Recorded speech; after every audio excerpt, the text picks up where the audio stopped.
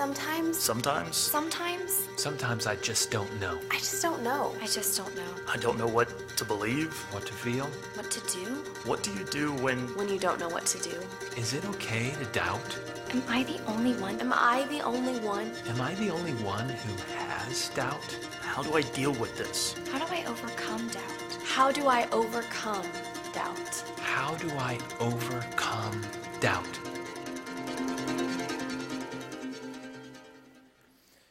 Well, good morning. My name is Nick Allen. I'm the family pastor here at Rolling Hills. And I'll be kicking it old school style today with a hand-drawn illustration. I hope that you're as excited as I am. I brought a spare marker just in case the first one doesn't work, because I'm prepared like that. If you're like me and you've been attending as a part of this series or even watching at home, you've been challenged by what it means to admit that we all live with various degrees of doubt in our life over trusting Christ. And you, if you're anything like me, have been equally distracted by the figure of a man jumping from one mountain to another, thinking to yourself, he ain't gonna make it. Like, I approached this series with an enormous amount of doubt in my life, thinking, that guy's done. Like, he's not going to make it from one side to the other. And maybe the joke's on us, because when we have that level of doubt, to me, it would make more sense to just stay on the other side of the mountain. But faith and belief in God calls us to do something entirely different. I think that the Bible is a funny thing. Not only because it often presents to us really funny stories, but I love that the Bible doesn't just give us the happy. If God had determined only to give us happy moments in the Bible, it would be far shorter, and we as a church would not be engaged in a 2-year Bible reading plan. It would be like 2 weeks. And like here, between now and Thanksgiving, I could read cover to cover all the happy, great stories in the Bible, but he chooses to give us something different. If the Bible were only the happy, you and I couldn't relate to any of the characters in it. If it were only the happy, then a story like Moses would not have been afraid to go and rescue God's people from slavery in Egypt, because it wouldn't have been slavery. God would have inspired him to go pick up the kids from camp. If the Bible only gave us the happy, then we wouldn't read a story about David and Bathsheba, where David and Bathsheba did what David and Bathsheba did. Instead, it would just be him noticing the naked figure on the silhouette of a roof going, hey, Uriah, good job. If God had only determined to give us the happy in the New Testament, then when Peter walked on water, there wouldn't have been a moment when, because of his doubt, he sank. He would have just, done the Macarena on top of it and been happy in that moment and said, look what I can do. If God had only determined to give us the happy, then we wouldn't have encountered an apostle like Paul, who is the foundation of what we believe and understand about the local church being shipwrecked and imprisoned and afraid for his life. Instead, his biggest issue with planting the church in Corinth would have been whether or not they got a certificate of occupancy from the city to expand their children's space. The Bible doesn't just give us the happy. The Bible offers to us the broken. In fact, that's Scripture's default, that God's Spirit would move in the world to capture the hearts of man and reveal to us our brokenness in such a way that we understand our overwhelming need for God. And this week of all weeks, in light of events across an ocean, we are left with two options: to not believe in God, or to recognize our overwhelming, continual, ever-present need for God. Good things happen when we discover difficulty in Scripture. It doesn't serve to normalize our sin for us, but to identify our sin. And sometimes it identifies for us what our sin is, but sometimes, in other cases, it identifies for us what our sin is not. And that's where we begin today. In the end of our series on doubt, we need to understand an important framework for this short series in the life of our church.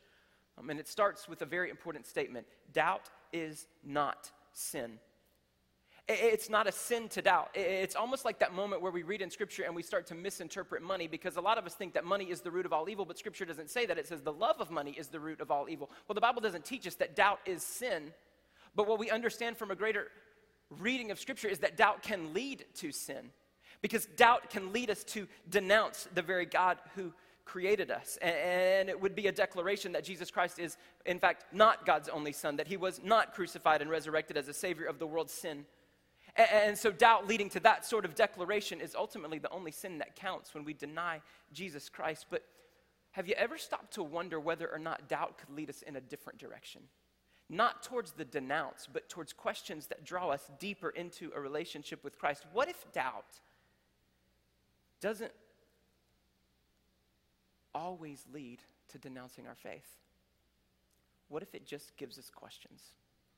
And what if questions don't always lead to answers, but instead pave the way to a deeper relationship with Jesus? I read an article this week in Relevant Magazine, and it says, a bout of doubt may turn out to be one of the healthiest and most hope-inspiring experiences you'll ever go through. Why is that? Because in his book called In Two Minds, Os Guinness says that doubt comes from a word meaning two.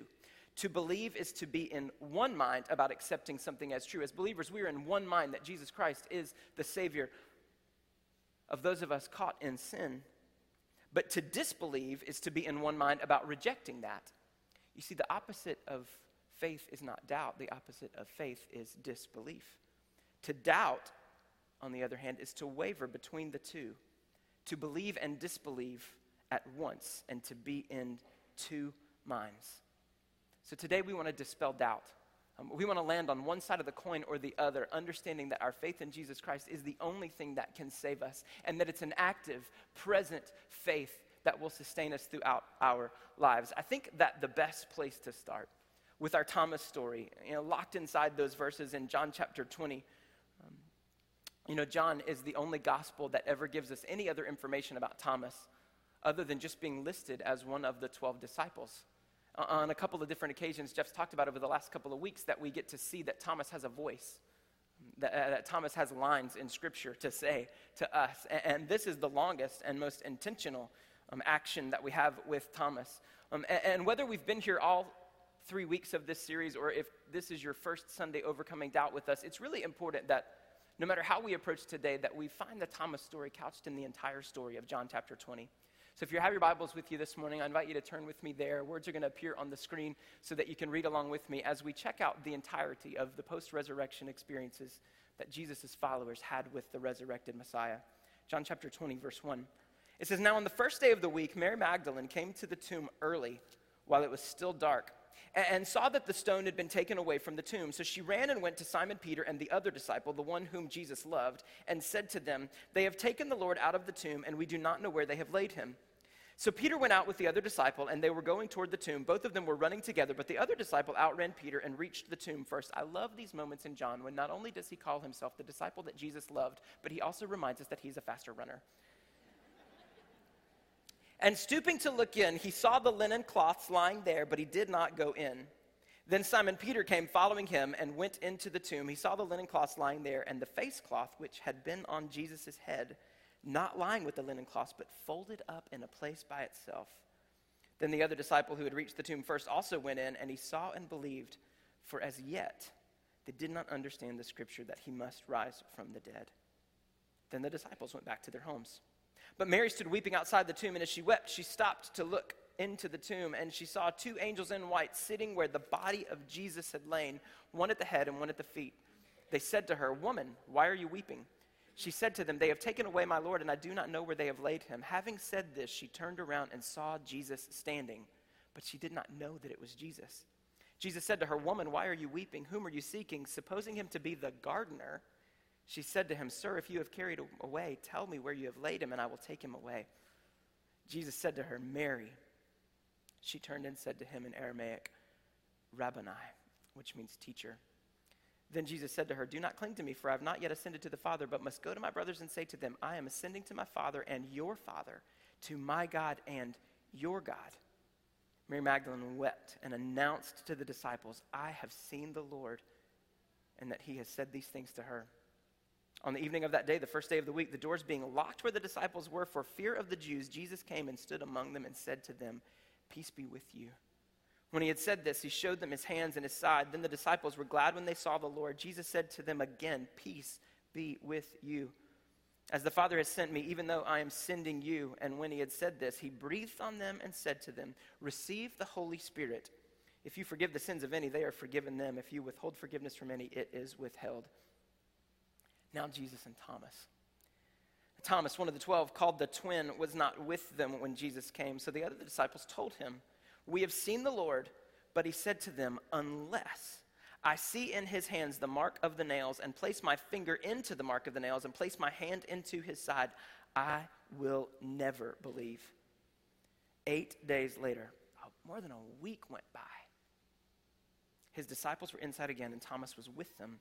Although the doors were locked, Jesus came and stood among them and said, "Peace be with you."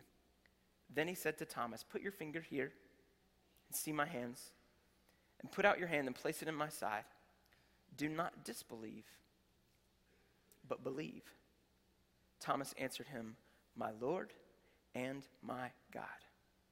Jesus said to them, "Have you believed because you have seen me? Blessed are those who have not seen and yet have believed." Now Jesus did many other signs in the presence of the disciples, which are not written in this book, but these are written so that you may believe that Jesus is the Christ, the Son of God, and that by believing you may have life in his name. God, may you be honored by both the reading and also the hearing of your word. And may the hearing of your word translate into our hearts in such a way that we become better the people of God that you have created us to be. Regardless of the doubts that we bring to the table, living in full faith, following you and following your Son, Jesus. It's in his name that we pray today. Amen. Did you notice the other encounters in the story? So check them out. Mary Magdalene, she finds that the body is missing. She reports that to the other disciples. Peter and John go to confirm it. John, again, was the faster runner. Those guys, they see the empty spot. They see the folded clothes. They believed that the Lord has risen, but they still did not understand why. So they went back home in locked doors. Mary, she's the one with the actual encounter. 2 angels tell her to pull it together and to quit crying. And she turns to see the Lord, but she mistakes Jesus for the gardener. I think in this moment we should forget calling Thomas doubting Thomas and instead call Mary mistaken Mary. Maybe she was nearsighted. I don't know. But Mary Magdalene ran back to tell the disciples exactly what she had seen and what she had experienced. And she was the first to announce that she had seen the risen Christ. And those disciples, even though Peter and John had confirmed the empty tomb and expressed their own level of belief, are with others locked inside of a room, afraid of what was going to happen to them because of the Jews who had crucified Jesus, afraid of what they did not understand. A couple things to know. Jesus came to them. He showed them his wounds. He offered them his peace. And he gave them a glimpse of the Holy Spirit, a foreshadowing of the Pentecost moment that was going to come in Acts when they would be filled. And now we get to Thomas. And we're left to wonder if the intent of the Bible was to help us to understand that Jesus Christ really is the Son of God, that salvation is found in him and him alone, that he is the manifest glory of the God of this great universe on display for us to see, yet instead became the object of great scorn, and the great and sovereign God of this universe poured forth all judgment and all wrath on sin, yet to offer complete and total grace to you and I, pointed that wrath at his own Son, Jesus. If the reason that we have Scripture today is to come to a saving faith in Christ as the substitutionary atoning sacrifice for your sin and for mine, then why give us the doubt? Why paint for us the picture of misunderstanding? Why give us disciples who shrunk back in fear? Why give for us chapters before John the Baptist, who was among the first to proclaim Jesus Christ as the Messiah, now on his death sentence, fearfully confirming that Jesus was really him? Why give us Peter, who should have known better, denying Jesus before men? Why give us the Jews, who should have seen Christ coming because of the prophecies that they had in the Old Testament, who should have seen Christ coming, now crucifying Jesus? And why give us Thomas, one of the disciples who had been with him on his journeys, who was at one point ready to die with him, now doubting the very existence of him? Why give us the example of the unless in someone who as a disciple should have known better? Verse 31 says that we have these accounts, these very accounts, the mistaken identity account, the confused, misunderstood fear account, and now the doubting account in John, so that we may believe.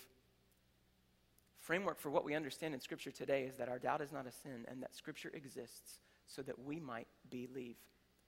And the key word there is belief. It's the Greek word pisteuo, and it's a verb. That's a really important part for us to understand. It literally means to think to be true, to be persuaded of, to credit, to place one's confidence in. It's used 85 times in the book of John. The noun form, pistis, which translates as belief, is not found once in John. For John, the disciple that Jesus loved, the act of believing was more important. It mattered more than the thing in which we believed. My own little political side note, we often spend way more time tweeting and posting and arguing about the things that we believe instead of acting like believers. Maybe you're here today and you've come to a place in your life where at the invitations of God's Holy Spirit, you have recognized your sin and your separation from a holy God and admitted your need for forgiveness. Maybe you responded in repentance and turned away from sin and expressed faith in Christ. The Bible says that faith in the book of Ephesians is the gift of God. It's not by works so that any one of us can boast. And I find that so funny that we know that faith is the gift of God. It's not by works. And yet we're willing to hold Thomas accountable for the faith that he did not have when we readily admit that faith is the measure and the gift of the Holy Spirit to give to Thomas in that moment. And that's what we see happening in Scripture. Scripture exists in its entirety, both the good and the bad and everything in between, to present to us the redemption story of God and to invite us as an option to take part in that redemption. Thomas had a moment when his faith was tested and his level of belief was measured. And therein lies the problem: doubt. Here's what we suspect our doubt should look like. And this is what we hope as believers in Jesus Christ.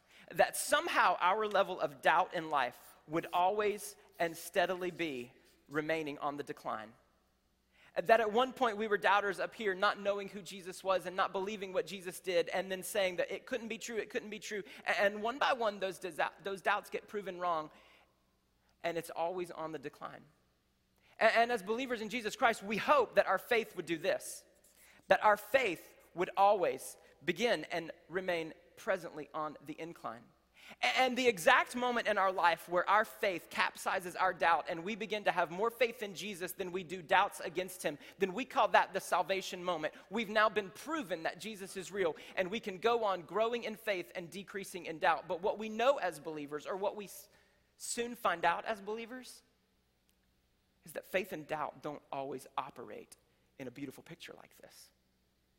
We are not always on the path to increasing faith. And we are not always on the plan of decreasing doubt. They sometimes move in different directions. This would work if all of our doubts could be explained away. This would work if all of our doubts could be proven false. This would work if Scripture's intent was to answer for us every single question that we could possibly bring to God about things like dinosaurs and evolution and times. But we know that Scripture does not seek to answer every single question that we can probably bring to God, but you also know that God is never intimidated, he is never afraid of, and he's never offended by the questions that we ask. Jason Hale and I, he's our South Nashville campus pastor, as we spent time together preparing for the messages that we would bring today, we stumbled on an Andy Stanley talk where he concluded just the opposite of this. You see, our doubt doesn't exist waiting to be proven false. It doesn't go away just because we want it to, or just because someone else provides for us the answers to our questions. If that was the case, then Thomas would have responded in a very different way. In John chapter 20, verse 25, when the disciples said, "Hey, we've seen him," then Thomas would have said, "What? You saw him with your own eyes? That's great. Then it must be true. I believe as well." But that's not what Thomas said. Because here's the deal with our doubt. Someone else's story cannot solidify your faith. Your grandmother's faith cannot be your own. Your parents' decision to raise you in a home exposed to the grace of Jesus Christ in no way ensures that you will one day grow up and surrender your disbelief in trust and salvation from the Lord and in lordship to Christ. Someone else's story cannot solidify your own faith. And just like we come into this room Sunday after Sunday expecting someone else's worship to God to miraculously transform our worship for God, or expecting someone else's reading of Scripture to miraculously transform our readings of Scripture, we just know that that doesn't happen. We can be inspired by someone else's faith story. We can be compelled by someone else's faith story. We can be invited to know Jesus by someone else's faith story. We can also be challenged and sometimes even rebuked by someone else's faith story, but we cannot be sustained. Our life cannot be built on someone else's testimony. We can never be fully evidenced by someone else's foundation, because trust in our lives requires something altogether different. Someone else's story cannot solidify your faith, because your doubt and my doubt desires its own proof. And in that blank in your notes, you don't have to write the word desires. You could easily just as well pen the word demands. That doubt desires proof. Sometimes in our lives, doubt demands proof. That's what Thomas did. He said, unless, in verse 25, unless I see in his hands the mark of the nails. Unless I get to place my finger into the mark of the nail and place my hand into his side, I will, stomping on the ground, fists over shoulder, saying, I will never believe. What is your unless? Unless God does this, I don't think he can be trusted. Unless God's word tells me this, I don't think it can be true. Unless Jesus Christ shows up in this way in my life, then I simply cannot be the follower of God that the word tells me I should be. What is your unless? What is it that you need to see? What is it that you need to know? What is it that you need to do? What is it that you need to hear to offer you the kind of faith that's going to take you just one more level up from the doubts in your life, so that your faith is always on the incline and your doubt is ever on the decline, and you can live a life that means you trust God? Thomas had a very bold, physical unless. But in reality, he was just asking for the same eyewitness account that the other disciples and believers had already experienced. Mary already got to see the wounds of Jesus and herald that he was alive. The disciples already got to see and experience Jesus and feel the peace as he breathed the Holy Spirit into their lives, so that they could believe too. Thomas just wanted the same eyewitness account. And if you go to a very careful understanding of church history, that was important, because the church was founded and the Bible was written on eyewitness accounts. And the very fact that we see Thomas again mentioned in Acts chapter 1, included among the 11 leftover disciples, because you know what happened to Judas. The fact that he's included in that list in Acts chapter 1 means that he was also one of them. An eyewitness account. Maybe Thomas wasn't saying, I doubt in the power of Jesus. Maybe he was just saying, I need what you've already had. I need the eyewitness account. He had a very bold unless that came with only one single solution: Jesus. Thomas knew that Jesus died. He knew the manner in which Jesus had died.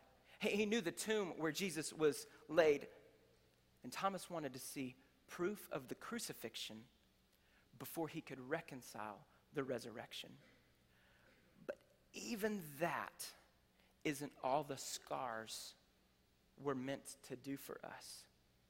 You see, the scars of Jesus weren't only proof of the resurrection, they were evidence of God's love. Evidence of a Savior who died a painful death. Evidence of John's thesis at the beginning of his book in chapter 3, where he encountered a religious leader and he told him what it meant to be born again. And he said to them the most famous Bible verse in all of Scripture that you and I memorize as little kids if we grew up in the church: for God so loved the world that he gave. And now, because of what's happened in the life of Jesus and his disciples, we get an entirely new definition of what it means for God to give. Because God didn't give Jesus to politically reinstate a national Israel. Because God didn't give us Jesus to militarily overthrow a tyrannous Rome. Because God did not give Jesus to become some mighty warrior. Instead, he gave Jesus to become a sacrificial lamb, and he did that out of love. The scars did not just prove that Jesus died and came back to life. They proved once and for all again how far God's love could go and how far God's love would go. I'm kind of left with a really important question here. You can arrive at a different conclusion from me if you want. Did Thomas actually touch the hands? Did he actually stick the hand inside the side? Hashtag gross if he did. Did he follow through with Jesus' invitation? The Bible doesn't say. The Bible doesn't tell us that Thomas touched. The Bible doesn't tell us that Thomas felt. The Bible tells us that at the very words of Jesus, Thomas's response was a declaration, my Lord and my God. Maybe what Thomas thought he needed in an unless moment faded away at the very presence of Jesus. Because who needs to feel the scars when you're face to face? Who needs to touch the side when you can hear the words? What was Jesus' gift to Thomas in that moment? Was it scars to touch or the capacity to believe? Was it a physical wound or the very presence of God? You see, our doubts are rarely solved by proof. They require presence. Thomas didn't need proof. He needed a person.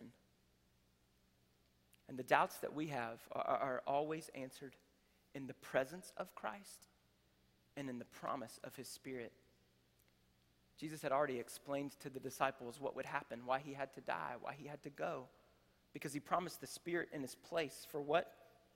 In John chapter 16, he explains starting in verse 7, nevertheless, I tell you the truth, it is to your advantage that I go away. For if I do not go away, the Helper will not come to you, but if I go, I will send him to you. And when he comes, he will convict the world concerning sin and righteousness and judgment. Concerning sin, because they do not believe in me. Concerning righteousness, because I go to the Father and you will see me no longer. Concerning judgment, because the ruler of this world is judged. I still have many things to say to you, but you cannot hear them now. You cannot bear them now. When the Spirit of truth comes, he will guide you into all truth, for he will not speak on his own authority, but whatever he hears, he will speak. And he will declare to you the things that are to come. He will glorify me, for he will take what is mine and declare it to you. All that the Father has is mine. Therefore I said that he will take what is mine and declare it to you. Jesus promises the Holy Spirit to us to come as a comforter or as a helper, and then he explains exactly what that Holy Spirit would offer to his followers. The Spirit will offer conviction of sin. Sometimes we think that's our job, and the role of the Holy Spirit will now be played by Nick Allen. That is never a good thing. Never supposed to be true. It belongs exclusively to the Holy Spirit of God. He convicts us according to our sin, so that those of us who live in a state of disbelief are invited to turn to Christ. He convicts us regarding our righteousness because we know that our righteousness is not unknown, but that Jesus literally goes to God for us. And it's his imputed righteousness that makes us holy, not on our own, but because of him. He convicts us according to judgment in the world because the enemy in the world will be judged and sin will stand trial. And side note, if we ever go doubtful of a God because of the wrath and judgment we've seen pour out on sin, we need to do two things. One, we need to be thankful that God's wrath is poured out on sin. Because what an unloving God it would be who just let that go untouched. We need to be grateful that God's wrath is poured out on sin. And we need to be grateful that when it was directed at Jesus as our replacement. Jesus said that the Spirit will guide you in his truth so that we can understand God. Jesus said that the Spirit would explain to us the future so that we understand what is to come, and that would give us confidence in Christ. Jesus said that the Holy Spirit would point out Christ's glory and make a declaration of Jesus, be the evidence of Jesus and the presence of Jesus in our lives so that Thomas one day would be equipped to even utter the words, my Lord and my God. That was the very power of the Holy Spirit in his lives. All of that we receive in the power of the Holy Spirit is a gift. All of it. And it's the kind of power that enables verse 31 to be real. And that by believing you may have life in his name. That life is power. That life is full. That life is, by the nature of the Greek definition of the word, the vitality and the essence of only what we receive from God in Christ. The Holy Spirit of God is why I subscribe to a different diagram of what doubt is for us. You see, doubt in my life and in yours probably looks a little bit more like this.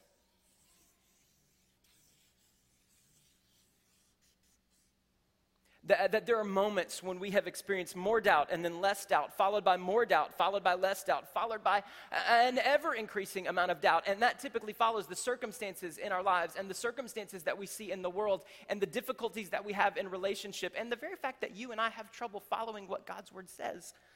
All of that can take us on a journey. And we think falsely in our minds that as long as our faith hovers high and above any level of doubt that we would bring, that we're still in the okay zone. But see, I don't think our faith is even a dotted line that hovers above our doubt. I think that our faith just follows our line of doubt. And that the presence of Jesus and that the power of his Spirit meets us at every single question, meets us at every single high, and follows us into every single low. Because he promised to never leave us or forsake us. And he promised to give us his Holy Spirit as a deposit guaranteeing what is to come. We know that from 2 Corinthians chapter 1 that it was God who anointed us, that God set his seal of ownership over our lives, and that he put his Spirit in our hearts as a deposit, always living and moving and breathing with us. I don't need my faith to exist outside of my doubt. I need my faith to be very present and very real with my doubt. Maybe today you have brought an unless. Maybe today you have questions and doubts and fears that have not been answered by God. Maybe the circumstances that you have faced in life have caused you to be a believer who desperately needs to understand where faith is and how you're supposed to live with that in the midst of burning questions regarding God. One of my heroes this week, a guy named Reggie Joyner, I attended a conference and he said these words, if kids, I think you can substitute adults. You could probably say if people aren't allowed to process their doubt, they will never own their faith. I believe that for kids. I believe that for us. And I believe that Rolling Hills is a safe place to process doubts, to explore doubt, to confess fears, and to express concern that what we've put our hope in may be difficult to always believe. And when you express those doubts, you're not going to find the 47 scientific reasons why you're wrong here. But what you'll be met with is the fellowship of believers who in Christ can be the presence of Jesus in such a way that shows you he is real. Doubts are always answered in the presence of Christ and in the promise of his Spirit. Because doubt is never remedied by the presence of faith. That's a noun. But by the actions of belief. That's the verb. Thomas's unless moment was for proof. What he got was the active presence of Jesus and a reminder to put his active belief in that Savior. Stop unbelieving and start believing. Land on the side of the coin that you're going to land and put the unbelief aside. You can continue to have questions. You can continue to have doubts, and I will be there with you in the middle of those, but actively choose to believe in me, Thomas. Then, in a moment of perfect foreshadowing, Jesus said that those who believed without seeing would be blessed.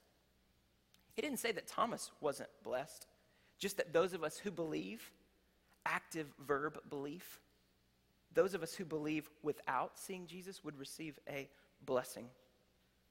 The reason it's perfect foreshadowing is because all believers post the Acts 2 church would believe in Jesus without getting to see the resurrected Lord.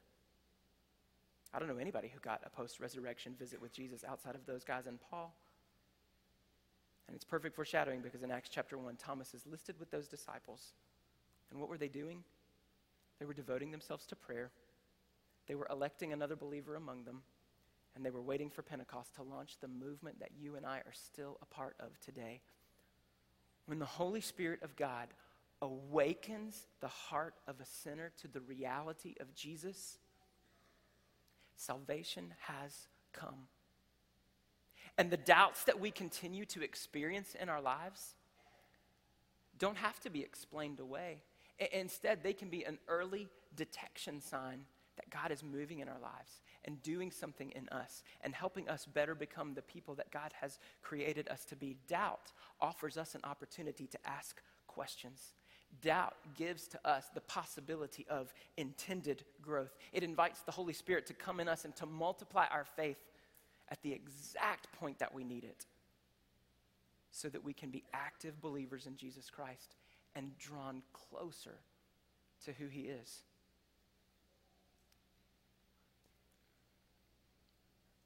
I think there are so many really trite,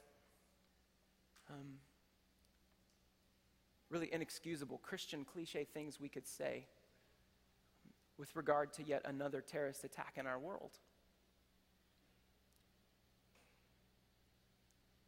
What I would sum up is this: there will be people today who choose unbelief because of evil actions. There will be people today who say, because of stuff like this, I can't believe in a God like that. And what my hope and prayer is that the church, through the power of the Holy Spirit, will respond with the peace and the presence of Jesus in such a way that ignites belief in response to one of the most doubt-filled circumstances in our world. I think that the history of the church tells us that belief in response to disaster, although improbable, is highly possible because we have the power of the Holy Spirit. Because Jesus did a whole lot more than what's written down, and because he continues to do a whole lot more than what's written down in the life of believers. Active, verb, following believers. The way to live with faith in the middle of doubt is to be a people who actively put your belief in Jesus in spite of ever-increasing doubts. And we pray today that not by our power, but by the precious power of the Holy Spirit, that would be possible for each of us. Would you pray with me today?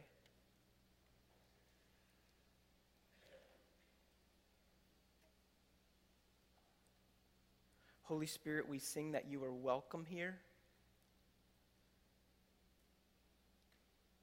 And there's a reason for that. Because we need you to do what Jesus said you were going to do in John chapter 16. We need you to convict us regarding our sin. We need you to define for us our brokenness. We need you to invite us to put on Christ's righteousness. We need you to explain to us the future and to tell us who Jesus is, so that we can stop not believing and keep on believing. Holy Spirit, we need you to help us believe when our doubt is big. And we need you to help us stay humble when our doubt is small.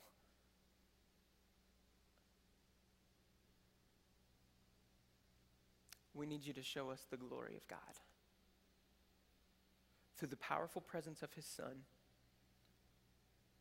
who meets us at our exact point of doubt every time and gives us his presence and his peace. Maybe we don't need to overcome our doubt, God. Maybe we just need to understand our doubt as an opportunity to know you more, to trust you more, and to follow you wherever you lead. Jesus, may that be true of me. May that be true of these brothers and sisters of mine. May that be true for the unbeliever in our midst who says, I still just don't get it. Holy Spirit, may you move in such a way that shows to them a God they can believe in. It's in the holy and precious and also powerful, resurrected name of Jesus that we pray. Amen.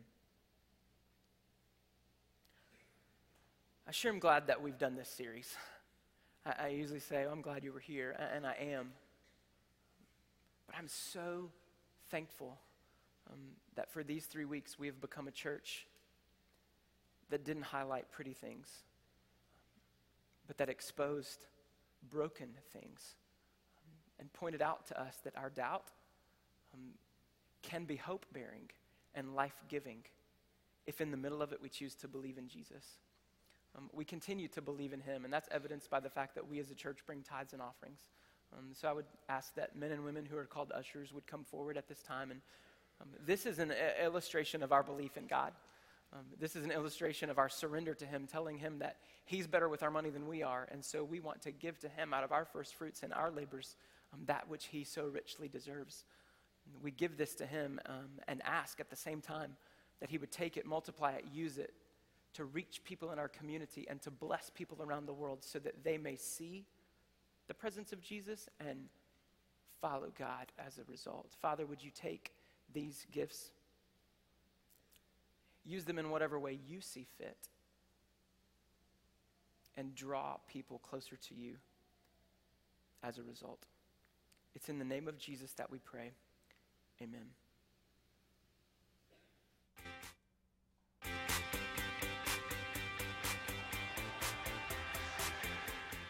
Hi everyone. In our Next Step Minute this week, we are talking about reaching out. We'll hear from Kenley Flowers and David Curtis as they share 2 great opportunities we have to reach out this Christmas season. Hey Rolling Hills, we're excited to let you know that Jingle Jam is back and it's rewrapped. We can't wait to worship with you and your family on Friday, December 4th at 6:30 p.m. Also this year, we are partnering with Justice and Mercy International to educate kids about missions. Come ready to worship, play games, and learn about the true meaning of Christmas. You can find out more by visiting rollinghillscommunity.org/jinglejam. Hey everyone, the Christmas season is upon us and we have an amazing event coming up that you won't want to miss. Join us on Friday, December 11th at 6 p.m. for our Sounds of Christmas concert. This concert is a great new way to get into the Christmas spirit. Come enjoy your favorite Christmas classics as well as some original music written and performed by the Rolling Hills Worship Arts team and some special guests. You can get your tickets in advance for just $5 by visiting Info Central today or visiting rollinghillscommunity.org/Sounds of Christmas. As an added bonus, if you purchase your ticket by December 9th, you'll receive our very own Christmas worship album. So come on out for a great night of Christmas fun. I had that moment of fear after I prayed for the offering that I didn't know what was next. I was like, oh no, am I supposed to say something to close this? And then the video kicked in and I felt real comfortable all of a sudden. I'm glad that we have those announcements pointing us to the things that God is continuing to do in the life of our church and allowing us opportunities to celebrate really what's true about Christmas. We can all get burdened by so many stories and so many messages this time of year, but we do have a true meaning of Christmas to celebrate coming around the corner. Next week, however, we get to celebrate Thanksgiving in a really significant way in the life of our church. So I invite you to be back next Sunday. Elementary school kids will get to come and worship with their parents next Sunday and experience communion and stories of life-giving transformation and Thanksgiving in our body. And I'm so excited about that. So be sure to be back with us next week as we celebrate Thanksgiving and then all of the weeks after that as we celebrate Christ at Christmas. May we go in the peace that Jesus gave to us in John chapter 20 today. Peace be with us as we go and also as we return. Thanks for being here this morning.